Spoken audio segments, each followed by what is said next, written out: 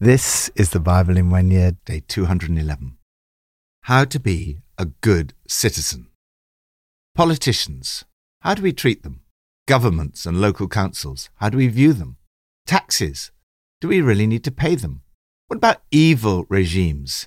If you live under a Hitler or Stalin, are you supposed to obey them?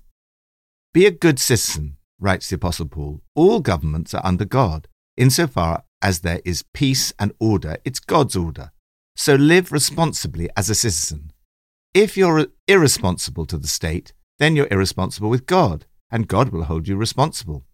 Duly constituted authorities are only a threat if you're trying to get by with something. Decent citizens should have nothing to fear.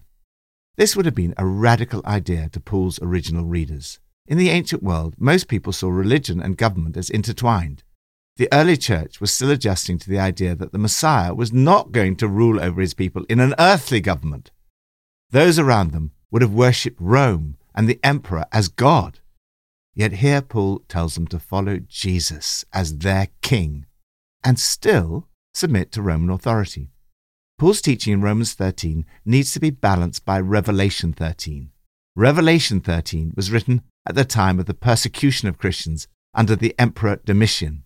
The state is seen as the ally of the devil, pictured as a red dragon, who has given his authority to the persecuting state, pictured as a monster emerging out of the sea. At worst, government can be demonic. Both Romans 13 and Revelation 13 are true. There is good government and there is bad government. There's a good side to human government, but there can also be an evil side.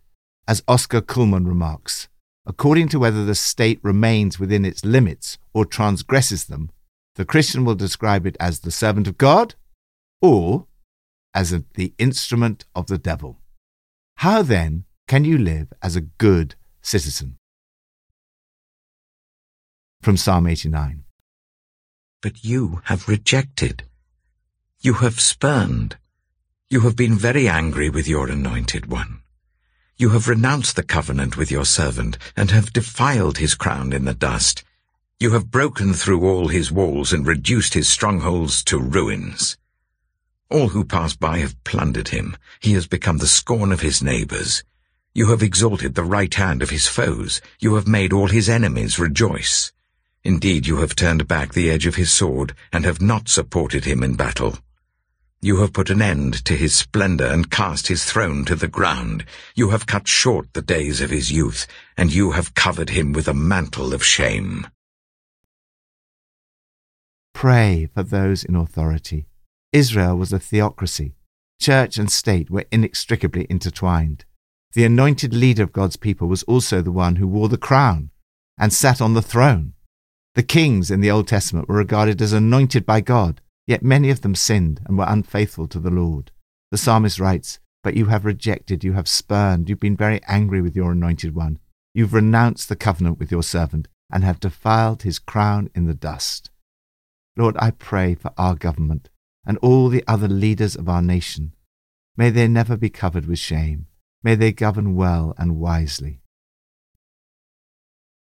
New Testament from Romans 13. Let everyone be subject to the governing authorities, for there is no authority except that which God has established. The authorities that exist have been established by God. Consequently, whoever rebels against the authority is rebelling against what God has instituted, and those who do so will bring judgment on themselves. For rulers hold no terror for those who do right, but for those who do wrong. Do you want to be free from fear of the one in authority? Then do what is right, and you will be commended. For the one in authority is God's servant for your good. But if you do wrong, be afraid, for rulers do not bear the sword for no reason.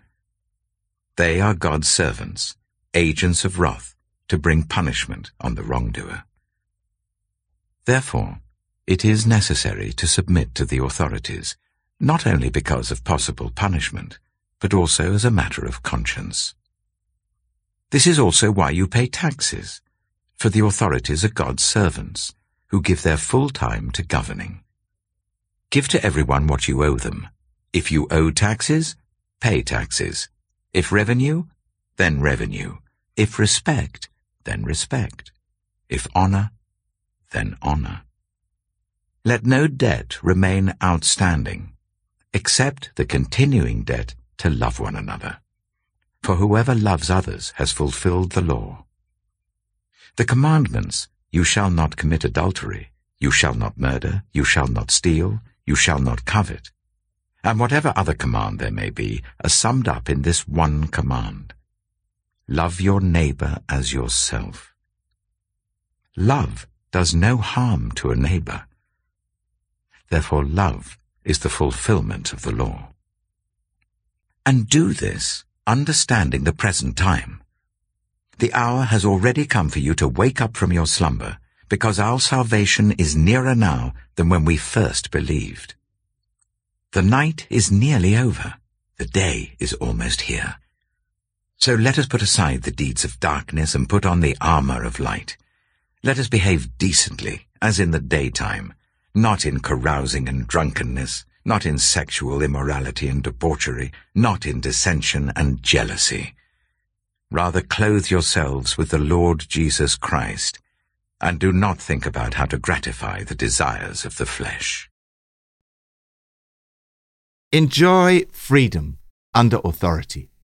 We live in the period between the first and second comings of Jesus. When Jesus returns, he will rule and reign forever.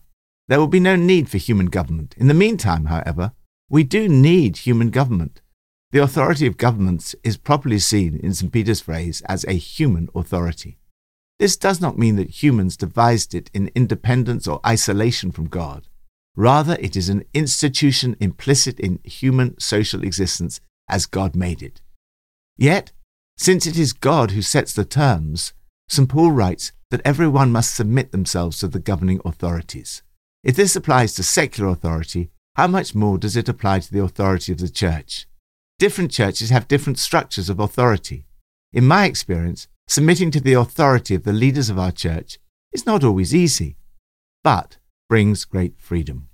This is the basic New Testament principle. You should obey every authority, the government, local authorities, and the institutions you find yourself in. Why? First, you do so because they are part of the authority that is instituted by God. Second, you do so because the consequences of not obeying them. But if you're breaking the rules right and left, watch out. The police aren't there to be admired in their uniforms. God also has an interest in keeping order, and he uses them to do it. Third, because of conscience. If you're not obeying the authorities, you cannot live with a clear conscience. That's why you must live responsibly, not just to avoid punishment, but also because it's the right way to live. We see here a clear distinction between personal morality and the enforcement of law by government.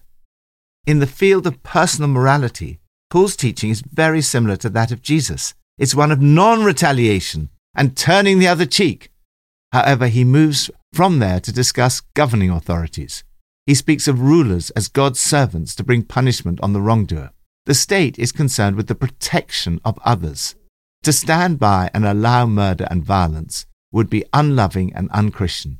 By analogy, if it is right for the authorities to use force to protect citizens against internal threats, arguably it's equally right to protect them from external ones by force, if necessary. In practice, of course, it is often extremely difficult to work out when such force is justified. What is less controversial is that we should pay what we owe. This means paying every penny of tax that you owe and all of your bills as soon as they arrive. Give everyone what you owe. Let no debt remain outstanding. It's not wrong to have a planned and manageable debt, mortgage, student loan, or credit card. However, we are to mindfully avoid being in unplanned or unmanageable debt. If you find yourself in debt, it's important not to ignore it and to get help as soon as possible, for example, from one of the many Christian debt advice services. The way to fulfill the law is by loving your neighbor as yourself. When you love others, you complete what the law has been after all along. If we do this, we will not steal because of the unhappiness of the person from whom we steal. We will not kill or even have the wrong kind of anger because of the hurt it will bring to others. We will not commit adultery because of the damage it does to marriage and relationships. The law code: don't sleep with another person's spouse, don't take someone's life, don't take what isn't yours, don't always be wanting what you don't have, and any other don't you can think of finally adds up to this: love other people as well as you do yourself. You can't go wrong when you love others. When you add up everything in the law code, the sum total is love. The law is summed up and fulfilled by love. Love is not an excuse for breaking the commandments, but a way of keeping them. The commands were given out of love for us and are fulfilled by love. Paul does not write, if you love, you do not need to obey the commands. Rather, he says, if you love, you will fulfill the commands. Jesus is the supreme example of love. Paul says, clothe yourself with the Lord Jesus Christ. Pray that the character of Jesus, his love, will surround and protect you and be seen by the people you meet today. Lord, I want to clothe myself with the Lord Jesus Christ and not think about how to gratify the desires of the sinful nature. May the love of Jesus be seen in me today. Old Testament, from 1 Chronicles 7-9. The sons of Issachar: Tola, Puah, Jashub, and Shimron, 4 in all. The sons of Tola: Azai, Raphiah, Jeriel, Jarmeai, Ibsam, and Samuel, heads of their families. During the reign of David, the descendants of Tola, listed as fighting men in their genealogy, numbered 22,600. The son of Azai: Izrahiah. The sons of Izrahiah: Michael, Obadiah, Joel, and Ishiah. All 5 of them were chiefs. According to their family genealogy, they had 36,000 men ready for battle, for they had many wives and children. The relatives who were fighting men belonging to all the clans of Issachar, as listed in their genealogy, were 87,000 in all. 3 sons of Benjamin: Bela, Becher, and Jediel. The sons of Bela: Esbon, Azai, Aziel, Jerimoth, and Eri, heads of families, 5 in all. Their genealogical record listed 22,034 fighting men. The sons of Becher: Zemira, Joash, Eliezer, Elioenai, Omri, Jeremoth, Abijah, Anathoth, and Elameth. All these were the sons of Becher. Their genealogical record listed the heads of families and 20,200 fighting men. The son of Jediel: Bilhan. The sons of Bilhan: Jeush, Benjamin, Ehud, Kenaanah, Zethan, Tarshish, and Ahishaah. All these sons of Jediel were heads of families. There were 17,200 fighting men ready to go out to war. The Shophites and Huppites were the descendants of and the Hushites the descendants of Aher. The sons of Naphtali: Yaziel, Gunai, Jezer, and Shillem, the descendants of Bilhah. The descendants of Manasseh: Azriel was his descendant through his Aramean concubine. She gave birth to Machir, the father of Gilead. Machir took a wife from among the Huppites and Shophites. His sister's name was Maacah. Another descendant was named Zelophehad, who had only daughters. Machir's wife Maacah gave birth to a son and named him Peresh. His brother was named Sheresh, and his sons were Ulam and Rakem. The son of Ulam: Bedan. These were the sons of Gilead, son of Machir, the son of Manasseh. His sister Hammoleketh gave birth to Ishod, Abiezer, and Mahlah. The sons of Shemida were Ahian, Shechem, Likhai, and Aniam. The descendants of Ephraim: Shuthelah, Bered, his son, Tehath his son, Eliada his son, Tehath his son, Zabad his son, and Shuthelah his son.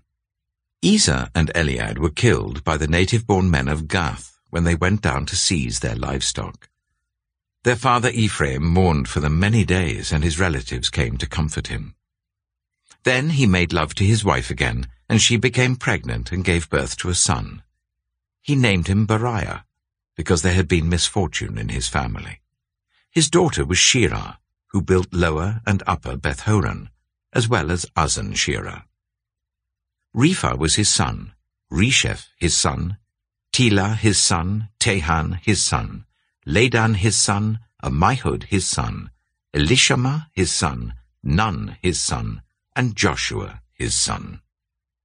Their lands and settlements included Bethel and its surrounding villages, Neoran to the east, Gezer and its villages to the west, and Shechem and its villages, all the way to Ayyah and its villages. Along the borders of Manasseh were Beth-shan, Taanach, Megiddo, and Dor, together with their villages. The descendants of Joseph, son of Israel, lived in these towns. The sons of Asher: Imnah, Ishva, Ishvai, and Beriah. Their sister was Sirah. The sons of Beriah: Heber and Malkiel, who was the father of Bezaeth. Heber was the father of Japhlet, Shomer, and Hotham, and their sister Shua. The sons of Japhlet: Pesach, Bimhal, and Ashvath. These were Japhlet's sons. The sons of Shomer: Ahai, Rogar, Haba, and Aram. The sons of his brother Helam: Zophah, Imnah, Shelesh, and Amal. The sons of Zophah: Sua, Hanapheh, Shual, Birai, Imrah, Biza, Hod, Shammah, Shilsha, Ithran, and Beerah. The sons of Jether: Jephuneh, Pispa, and Erah. The sons of Allah: Erah, Haniel, and Ritzia. All these were descendants of Asher, heads of families, choice men, brave warriors, and outstanding leaders. The number of men ready for battle, as listed in their genealogy, was 26,000. 1 Chronicles chapter 8. Benjamin was the father of Bela his firstborn, Ashbel the second son, Ahara the third, Noah the fourth, and Rapha the fifth. The sons of Bela were Ada, Jirah, Abihud, Abishua, Naaman, Ahoah, Jirah, Shephufan, and Huram. These were the descendants of Ehud, who were heads of families of those living in Geba and were deported to Manahath. Naaman, Ahijah, and Jirah, who deported them, and who was the father of Uzzah and Ahihud. Sons were born to Sheharaim in Moab after he had divorced his wives, Hushim and Berah. By his wife Hodesh he had Jobab, Zibiah, Misha, Malcham, Jeuz, Sekiah, and Mirmah. These were his sons, heads of families. By Hushim he had Abitub and Elpaal. The sons of Elpaal: Eber, Misham, Shemed, who built Ono and Lod with its surrounding villages, and Beriah and Shema, who were heads of families of those living in Ajalon, and who drove out the inhabitants of Gath. Ahio, Sheshach, Jeremoth, Zebediah, Arad, Ida, Michael, Ishpa, and Joha were the sons of Beriah. Zebediah, Meshullam, Hizkai, Heber, Ishmerai, Isliah, and Jobab were the sons of Elpaal. Jachim, Zichri, Zabdi, Elienai, Zilethai, Eliel, Ediah, Beriah, and Shimrath were the sons of Shimei. Ishpan, Eber, Eliel, Abdon, Zichri, Hanan, Hananiah, Elam, Anthothijah, Ifdiah, and Penuel were the sons of Sheshach. Shamsherai, Shehariah, Ataliah, Jarashiah, Elijah, and Zichri were the sons of Jeroham. All these were heads of families, chiefs as listed in their genealogy, and they lived in Jerusalem.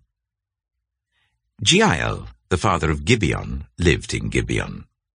His wife's name was Maacah, and his firstborn son was Abdon, followed by Zur, Kish, Baal, Ner, Nadab, Gedor, Ahio, Zekah, and Mikloth, who was the father of Shimeah. They too lived near their relatives in Jerusalem. Ner was the father of Kish, Kish the father of Saul, and Saul the father of Jonathan, Malchishua, Abinadab, and Eshbaal. The son of Jonathan, Merib-Baal, who was the father of Micah. The sons of Micah, Pithon, Melech, Teriah, and Ahaz. Ahaz was the father of Jehoiada. Jehoiada was the father of Alamath, Azmaveth, and Zimri was the father of Mosa. Mosa was the father of Bineah, Rapha was his son, Eleazar his son, and Azel his son. Azel had 6 sons, and these were their names: Azrikam, Bokeru, Ishmael, Shariah, Obadiah, and Hanan. All these were the sons of Azel. The sons of his brother Eshek: Ulam his firstborn, Jeush the second son, and Eliphalet the third. The sons of Ulam were brave warriors who could handle the bow. They had many sons and grandsons, 150 in all. All these were the descendants of Benjamin. 1 Chronicles chapter 9. All Israel was listed in the genealogies in the book of the kings of Israel and Judah. They were taken captive to Babylon because of their unfaithfulness. Be aware of the limits of authority. As we look around the world today, we see good and bad leadership and government. The people of Israel had their share of bad government too. As the chronicler concludes his lists and genealogies, he writes, "This is the complete family tree for all Israel, recorded in the royal annals of the kings of Israel and Judah at the time they were exiles to Babylon because of their unbelieving and disobedient lives." In his list, he mentions Saul, Kish, the father of Saul, and Saul, the father of Jonathan, whom he will later highlight as an example of someone who started out as a good governor but ended up as a bad one. Saul became an example of the kind of government that is spoken about in Revelation 13. Nevertheless, David sought as far as he possibly could to remain loyal and subject to his authority. Lord, help me to live as a good citizen with the right attitude to all those who you put in authority over me. Help me to submit with good grace even when I disagree. Help us also to have the wisdom to know when the limits have been reached. Pippa adds. In Romans 13 verse 12 in the Message version, it says, "Be up and awake to what God is doing."